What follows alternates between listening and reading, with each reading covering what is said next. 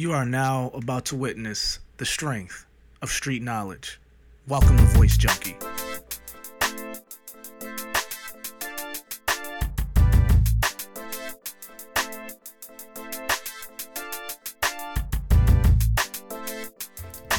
Yo. Welcome to the Voice Junkie podcast. This is Chuck West, VJ number 23. That's Voice Junkie if y'all don't understand. MJ23, this is the Jordan number. So you know I gotta represent for the GOAT and come through with the news and latest perspective from yours truly. Yes, that is what I'm attempting to do. Yeah, first of all, I want to start off by apologizing that I've taken so long to kind of get these episodes out. This is not a high production. I hope some of you out there don't assume that this is a high production project that you're listening to, because it's not yet. That's why I've been trying to get more supporters. You could do that at patreon.com/ChuckWestWorld. You can help and make this more of a powerhouse, make this more of a high quality production. That's patreon.com/ChuckWestWorld. Link in the bio below. Let's just jump right into it, man. I want to send out... I hate when people talk about sending out their condolences when something happens, because it doesn't really incorporate, it doesn't really promote action. And what I mean by that is the tragic shooting, mass shooting that took place out in New Zealand. Two mosques were shot up. There was a lot of people killed, unfortunately. And you guessed it, it was done by another crazy, racist, white supremacist who wants to have the whole earth eradicated of Muslims. This is not at all surprising anymore, because we've gotten to the point now as a society, as a culture, that we've just kind of almost accepted the crazy fringe side of our culture, meaning hatred, bigotry, fascism.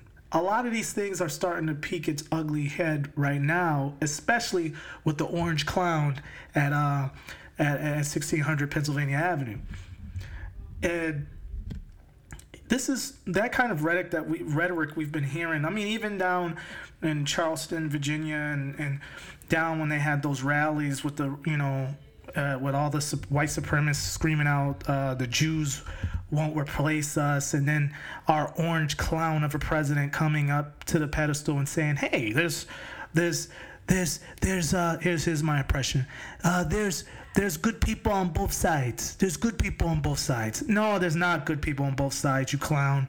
Call for what it is: white supremacy, white terrorism, right-wing terrorism, excuse me.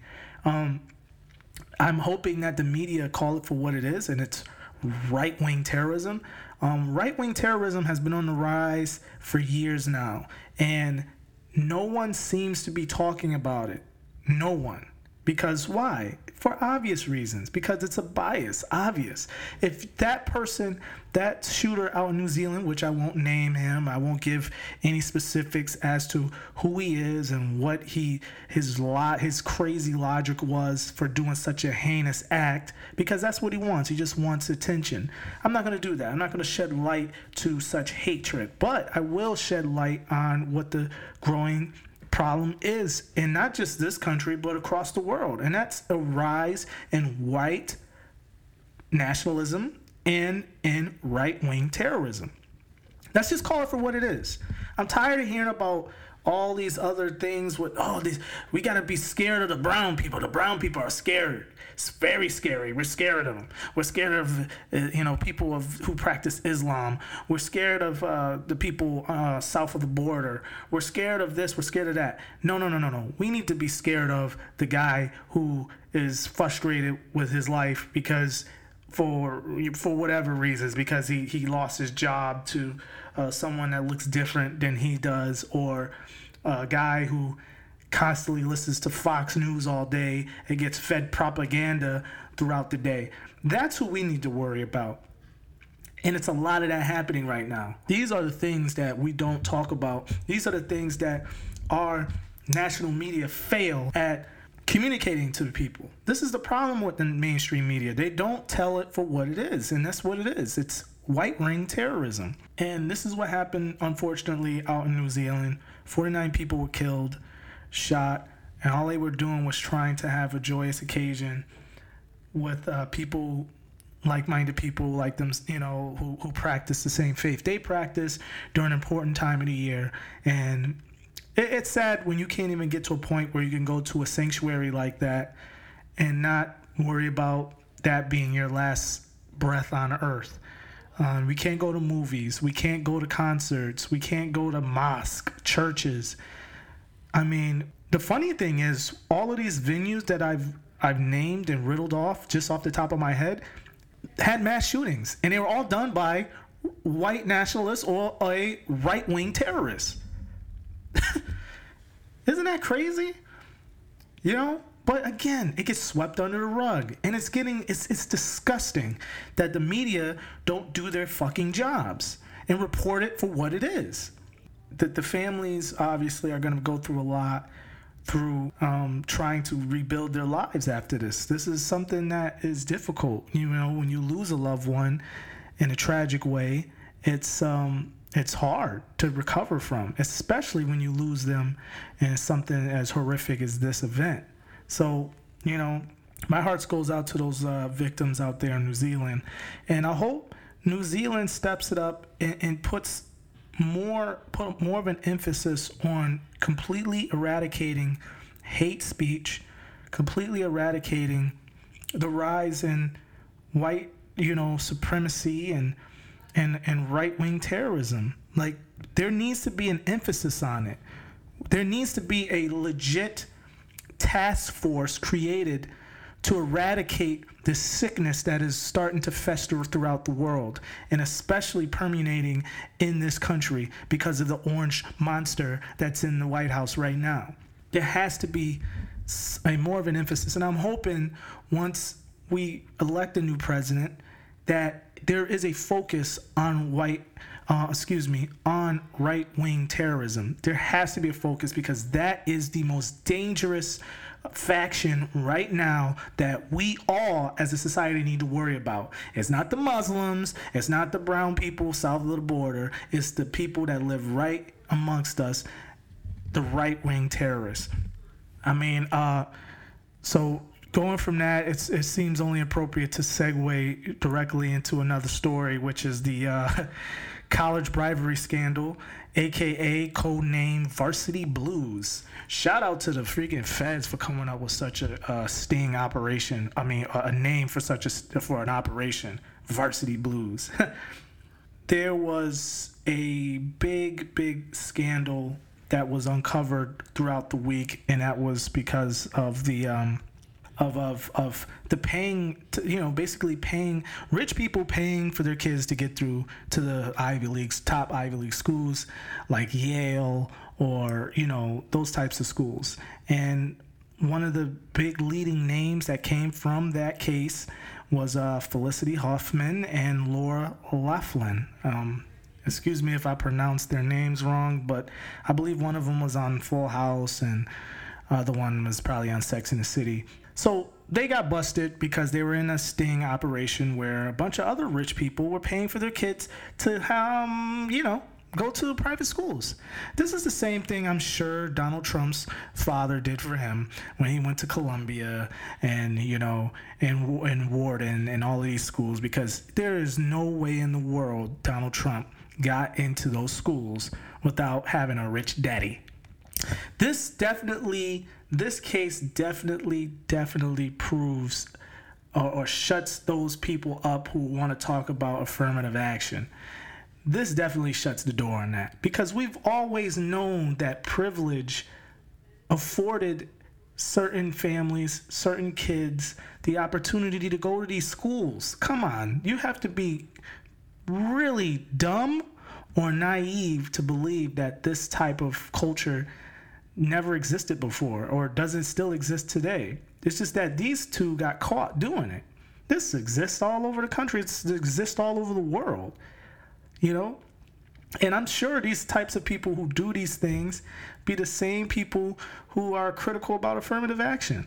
It's like, listen, at least with affirmative action, there's guidelines, there's standards and practices in place. You can't be chosen or being on a affirmative action list without having the grades to show. You gotta at least have good grades before you even are afforded affirmative action. In this case, you can have horrendous grades but just be born of wealth and get yourself into a good Ivy League school. So I'm glad that this was. I'm glad that the feds, brought this whole thing down, and I'm glad that all the news outlets are starting to shed a light on it and really highlight what the underbelly of of being wealthy really entails, man. And it entails a lot of advantages that a lot of us just don't have. This is not hyperbole. This isn't hate. This is not because we hating on rich people, on rich folk. No, this is because this is what it is. This is what we always do. I mean, with certain money comes certain privilege. And this operation proved that.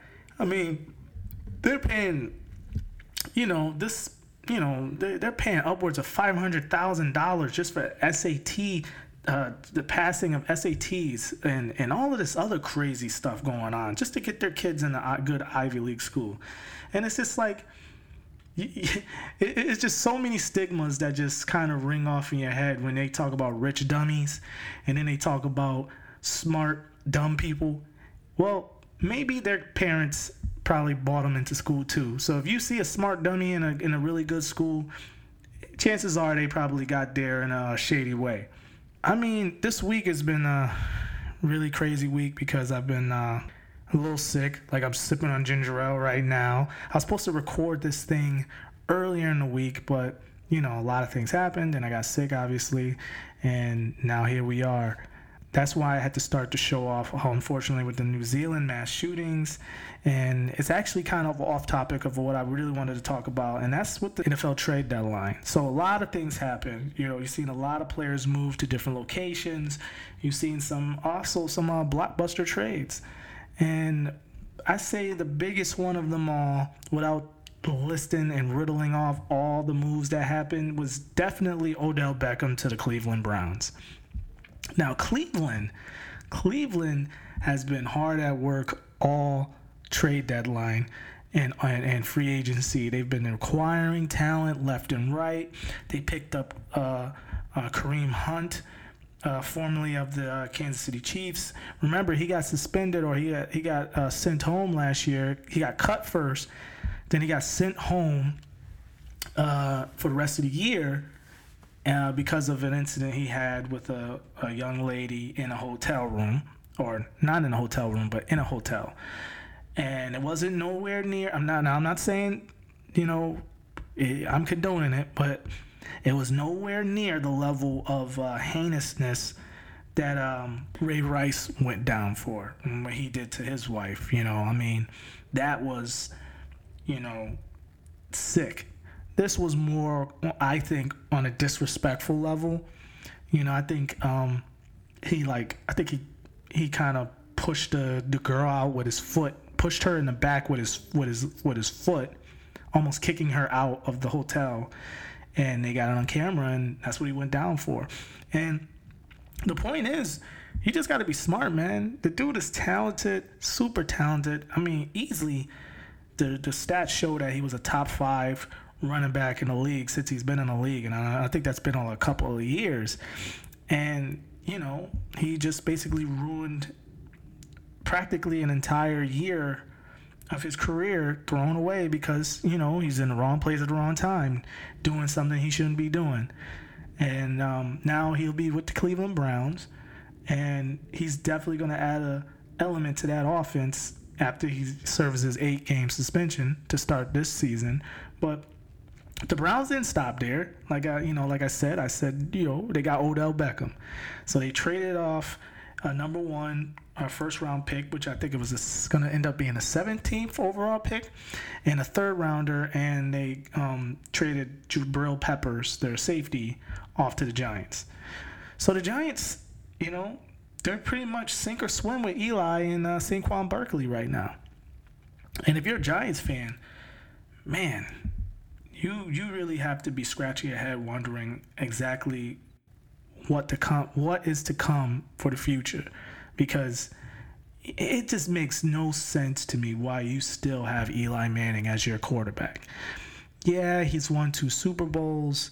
One, I always put an asterisk on that 2007 championship, because it's hard not to when David Tyree literally catches the football in his helmet, and was the key fact to them winning that Super Bowl.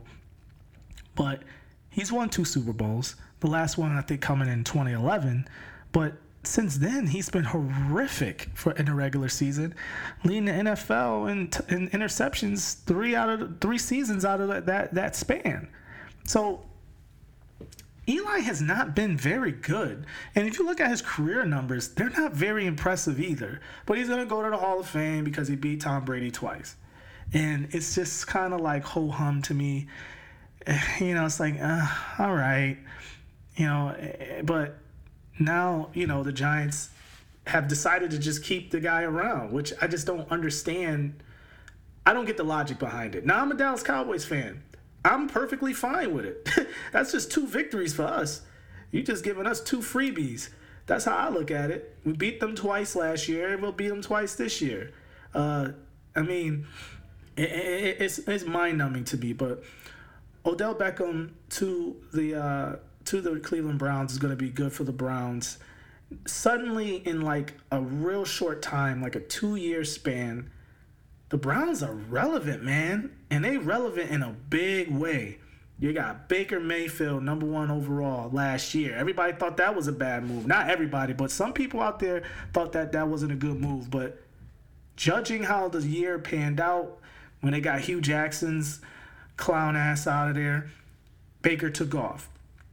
And he justified why he should have been drafted where he was drafted. And that was number 1 overall. Now you add Odell Beckham to the mix with Jarvis Landry and Callaway and Nick Chubb and Kareem Hunt after his 8th game suspension, and the list goes on and on. They're stacked, man. They're loaded. On paper, they should be really good. But we'll see how it shakes out during the year, because on paper and doesn't really translate on the field. Their offense is going to be dynamic, but their defense, it's going to be a little shaky. I mean, they added Sheldon Richardson. They added a couple pieces to help out Myles Garrett, but we're not really sure how that's going to translate as far as when the money's on the table. So we'll see how that plays out. But other than that, a lot of other moves went down. Green Bay's making some moves. I'm trying to think off the top of my head what else that was actually relevant. Le'Veon Bell. Yeah, I have to cover Le'Veon Bell, man, because for the whole season, it just grinded my gears on how people talk down to Le'Veon Bell.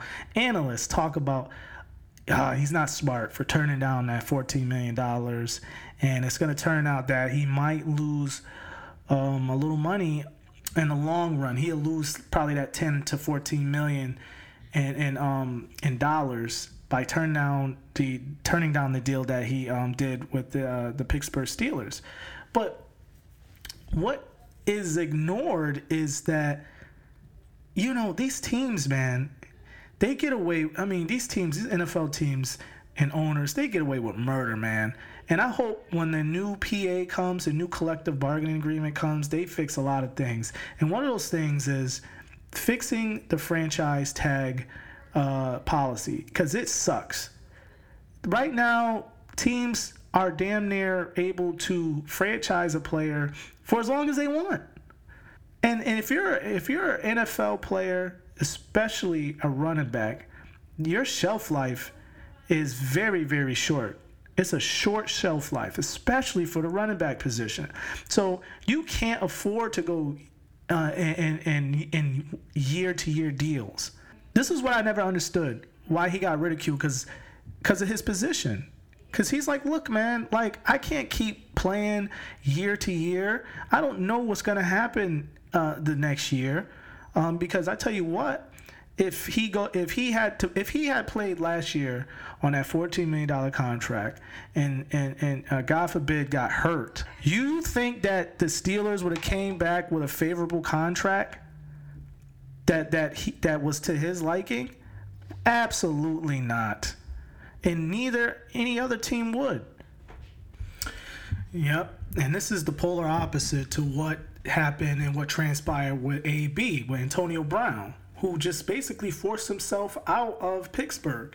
Now, there's two things with this. There's two dynamics with the AB situation. One being him forcing himself out of Pittsburgh may change the dynamic in players, this future narrative that players will begin to get some of the control that they never had with the NFL owners. And AB definitely won and definitely showed that it could be possible. So him forcing himself out and getting more guaranteed money on top of the money that he already had with the new team definitely shows there is a way, there is a future potentially that can have a future where players can have more control over their destinations, more control over their future. And, trust me, you think these NFL players aren't jealous of what they see with the NBA players?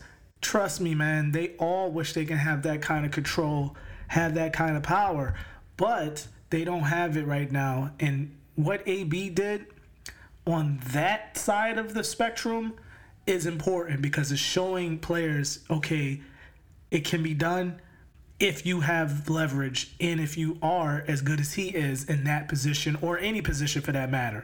But I don't and I won't give him a pat on the back for being a terrible teammate, because he is a terrible teammate. I got to take him to task real quick. First of all, Le'Veon Bell got a lot of crap heaped on him because of his approach last year, saying, look, I'm not going to work 1-year contracts as a running back, nor should he have. It was a smart decision to do just on principle alone and financially, in my opinion, because who's to know if he wouldn't have gotten hurt last year, because he does have an injury history. He does have a history with being injured. So it just seemed like the Steelers was just waiting for the inevitable with Le'Veon Bell. And Le'Veon did step away and say, screw this, I'm taking time off on principle. And he should have done that. Antonio Brown, on his situation is way different. He just forced himself out because he felt a certain way about management. He felt a certain way about Ben Roethlisberger. Like, come on, dude. Unlike Le'Veon Bell, who had to fight and for every little guaranteed dollar that he asked for that the Steelers wouldn't give him, you actually got paid, AB. You actually got the money. You hit the jackpot. They paid you. So it's not like you didn't get your money. You got your money. And you still got your catches. You still got your throws. You still got your touchdowns. And it still wasn't enough for you. So John Gruden and the Oakland Raiders staff have to be concerned with that in the future, saying, hey, we made a big splash. This should make Oakland fans happy this season and make our future Las Vegas fans happy with this big name acquisition. But they have to be worried as well. Like, look, he was playing with an all-time great quarterback who threw him the ball ad nauseum. He put up big stats, got paid, and he still was unhappy. So going forward, John Gruden's going to have to worry about that. And I'm going to predict this. It ain't going to end well for Antonio Brown, because he's leaving Ben Roethlisberger. Yes, Ben Roethlisberger has his issues. He's on a power trip. He's all of these things. But one thing we can't deny is that the dude is still great, and he's still playing at a high level. He's leaving that behind to go play with Derek Carr.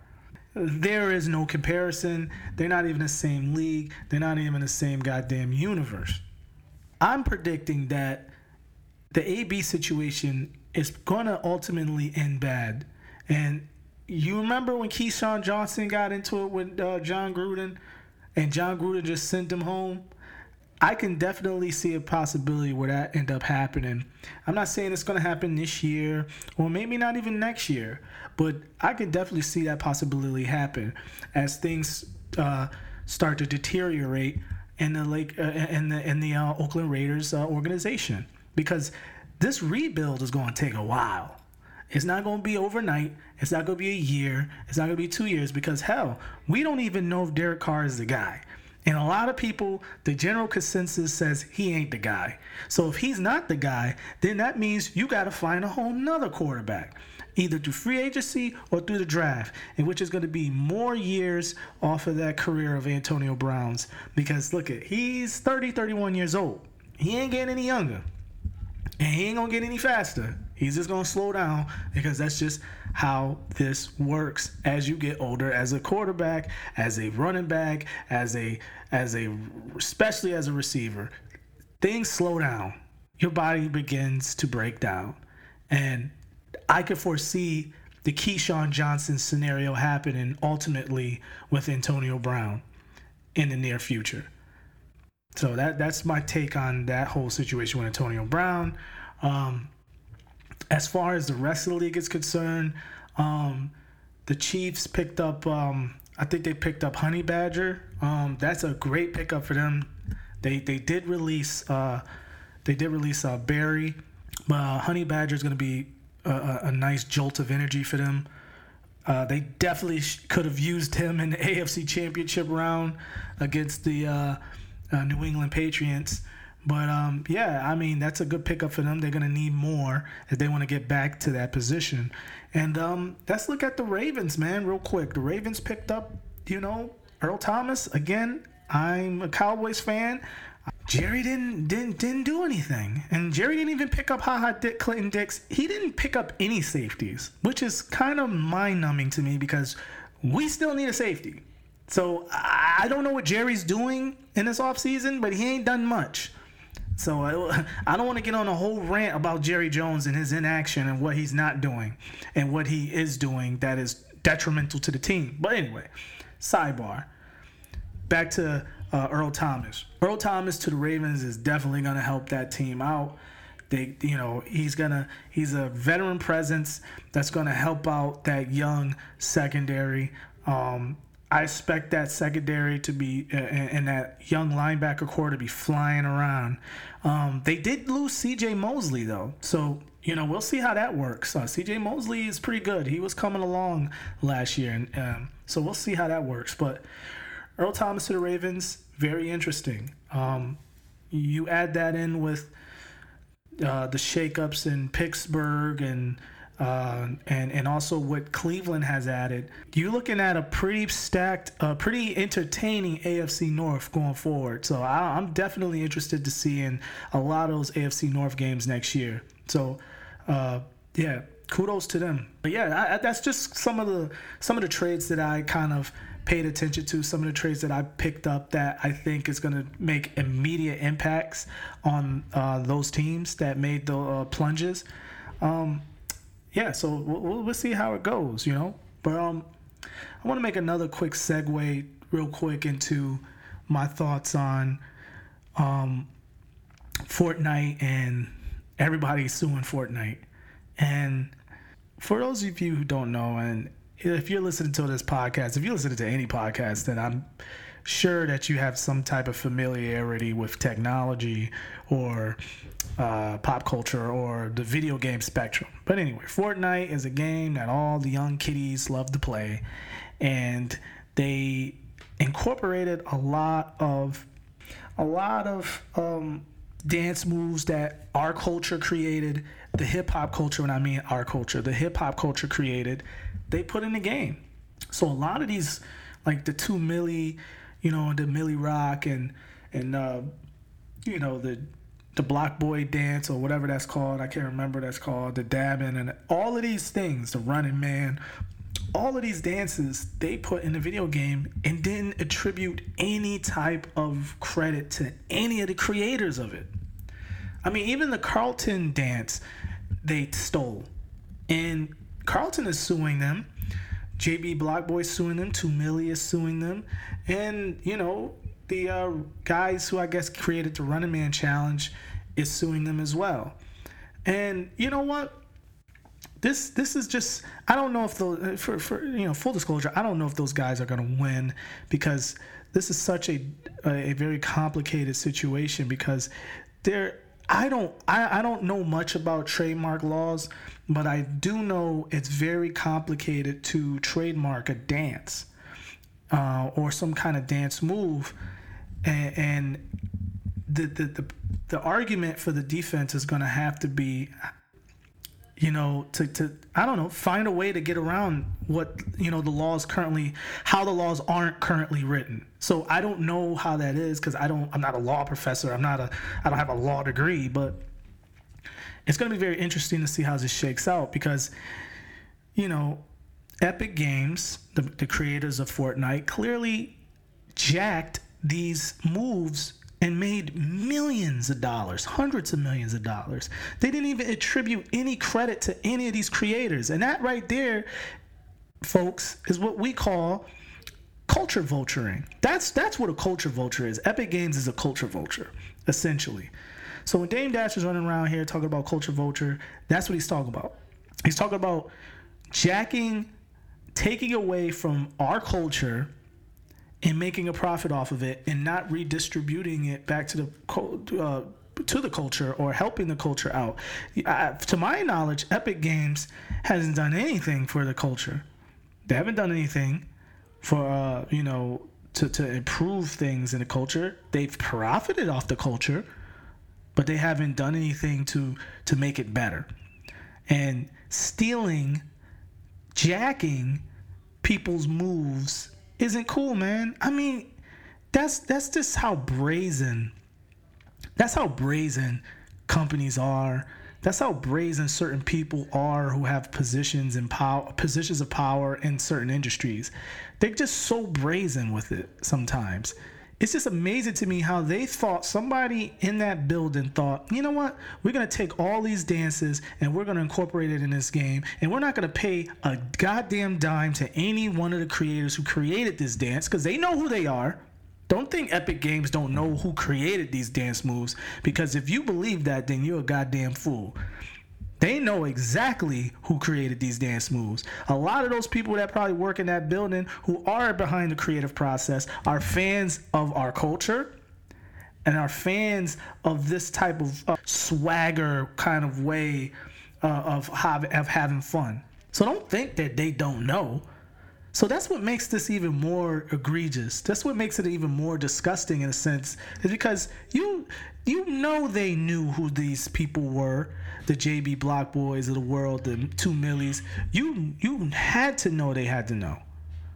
And the fact that they still decided to just incorporate these moves in the game without any attribution is pretty fucking brazen. So I'm hoping that some type of, you know, they have to pay out some kind of money to these people that are suing them. I mean, I would be surprised. Listen, Carlton I say Carlton because that's his character that he played on The Fresh Prince. But I find it hard to believe that they don't come to some kind of settlement, at least with Carlton, because he's a big name actor. I mean, he's hosting the goddamn America's Funniest Videos, for God's sakes, right now. I believe he may get some money out of this, because he is a powerful figure, and he made that dance up 25 years ago. So, you know, it's going to be interesting to see how this whole thing shakes out. But it just sucks to see things that we create in our culture be taken advantage of or profited off of by dishonest business practices and just, you know, industries that just don't give back. And that is essentially the definition of a culture vulture. But yeah, lastly, I'm going to end this podcast. This is going to be a short one. I'm not going to talk you out of death. But lastly, I read something, man. They are literally approving. Get this. I read somewhere that the party drug Special K has been approved to treat depression. So apparently, we don't have a we don't have enough of a drug problem in this country when it comes to pharmaceutical drugs, prescription drugs. We don't have enough of an issue with that, with oxycodone and all of these other drugs that are literally killing people by the day. We have this big epidemic with prescription drug usage, but you know what? We're gonna approve Special K too. Let's throw Special K in that pot as well. I don't see this ending very well. I mean, if we have a big prescription drug epidemic, what in the world do you think is gonna happen once Special K hits the market legally? Again, this isn't more of a, epidemic that we have in our country when these companies, these pharmaceutical giants, they control a lot, man. Have a lot of sway, man. So it doesn't surprise me that a Special K would be approved. Hell, why not just approve cocaine as well? A lot of rich people like to use it, and it's a Schedule II drug. Marijuana is a Schedule I drug. How the hell is a marijuana Schedule I drug felony when cocaine is Schedule II? Why do you think rich people, lighter colored folks love to use cocaine? Lighter colored, rich, well-off people that have corporate jobs tend to like to do a line or two here and there. So it doesn't surprise me that has continued to be a Schedule II drug. But anyway, I don't want to go down that rabbit hole of the injustices of the system, but I just thought that was interesting, and I had to share that. Special K will now be on the market for you to choose if you have depression issues. But I wouldn't say that. I'd say, hey, if you have depression issues or anxiety issues, dude, pick up a joint, smoke some weed. They got a lot of different medical marijuana out there, a lot of different. Now, I'm not promoting this. I ain't telling you to do anything illegal. I'm not saying that at all, but I'm just saying. I'd rather see a bunch of people smoke medical marijuana than do some Special K to treat depression. That's all I'm saying. But anyway, on that note, I'm about to end this episode. This is episode 23, Voice Junkie Podcast. It felt great, even though I'm under the weather. I know you guys can hear it. It felt great to get this out to you guys. And again, I'm going to try to get more episodes out to you guys. I'm going to, increase the production, get some more interviews in. I got a lot of stuff planned down the road. Obviously, if you can, it'd be awesome. We don't have any advertising on this platform, so it is imperative that you support us by hitting us up on patreon.com/ChuckWestWorld. Any little bit counts. $1 here, $2 there, $5, you could become a boss. Hey, let's get it, man. Let's support independent media. On that note, until next time, folks, thanks for tuning in. Peace.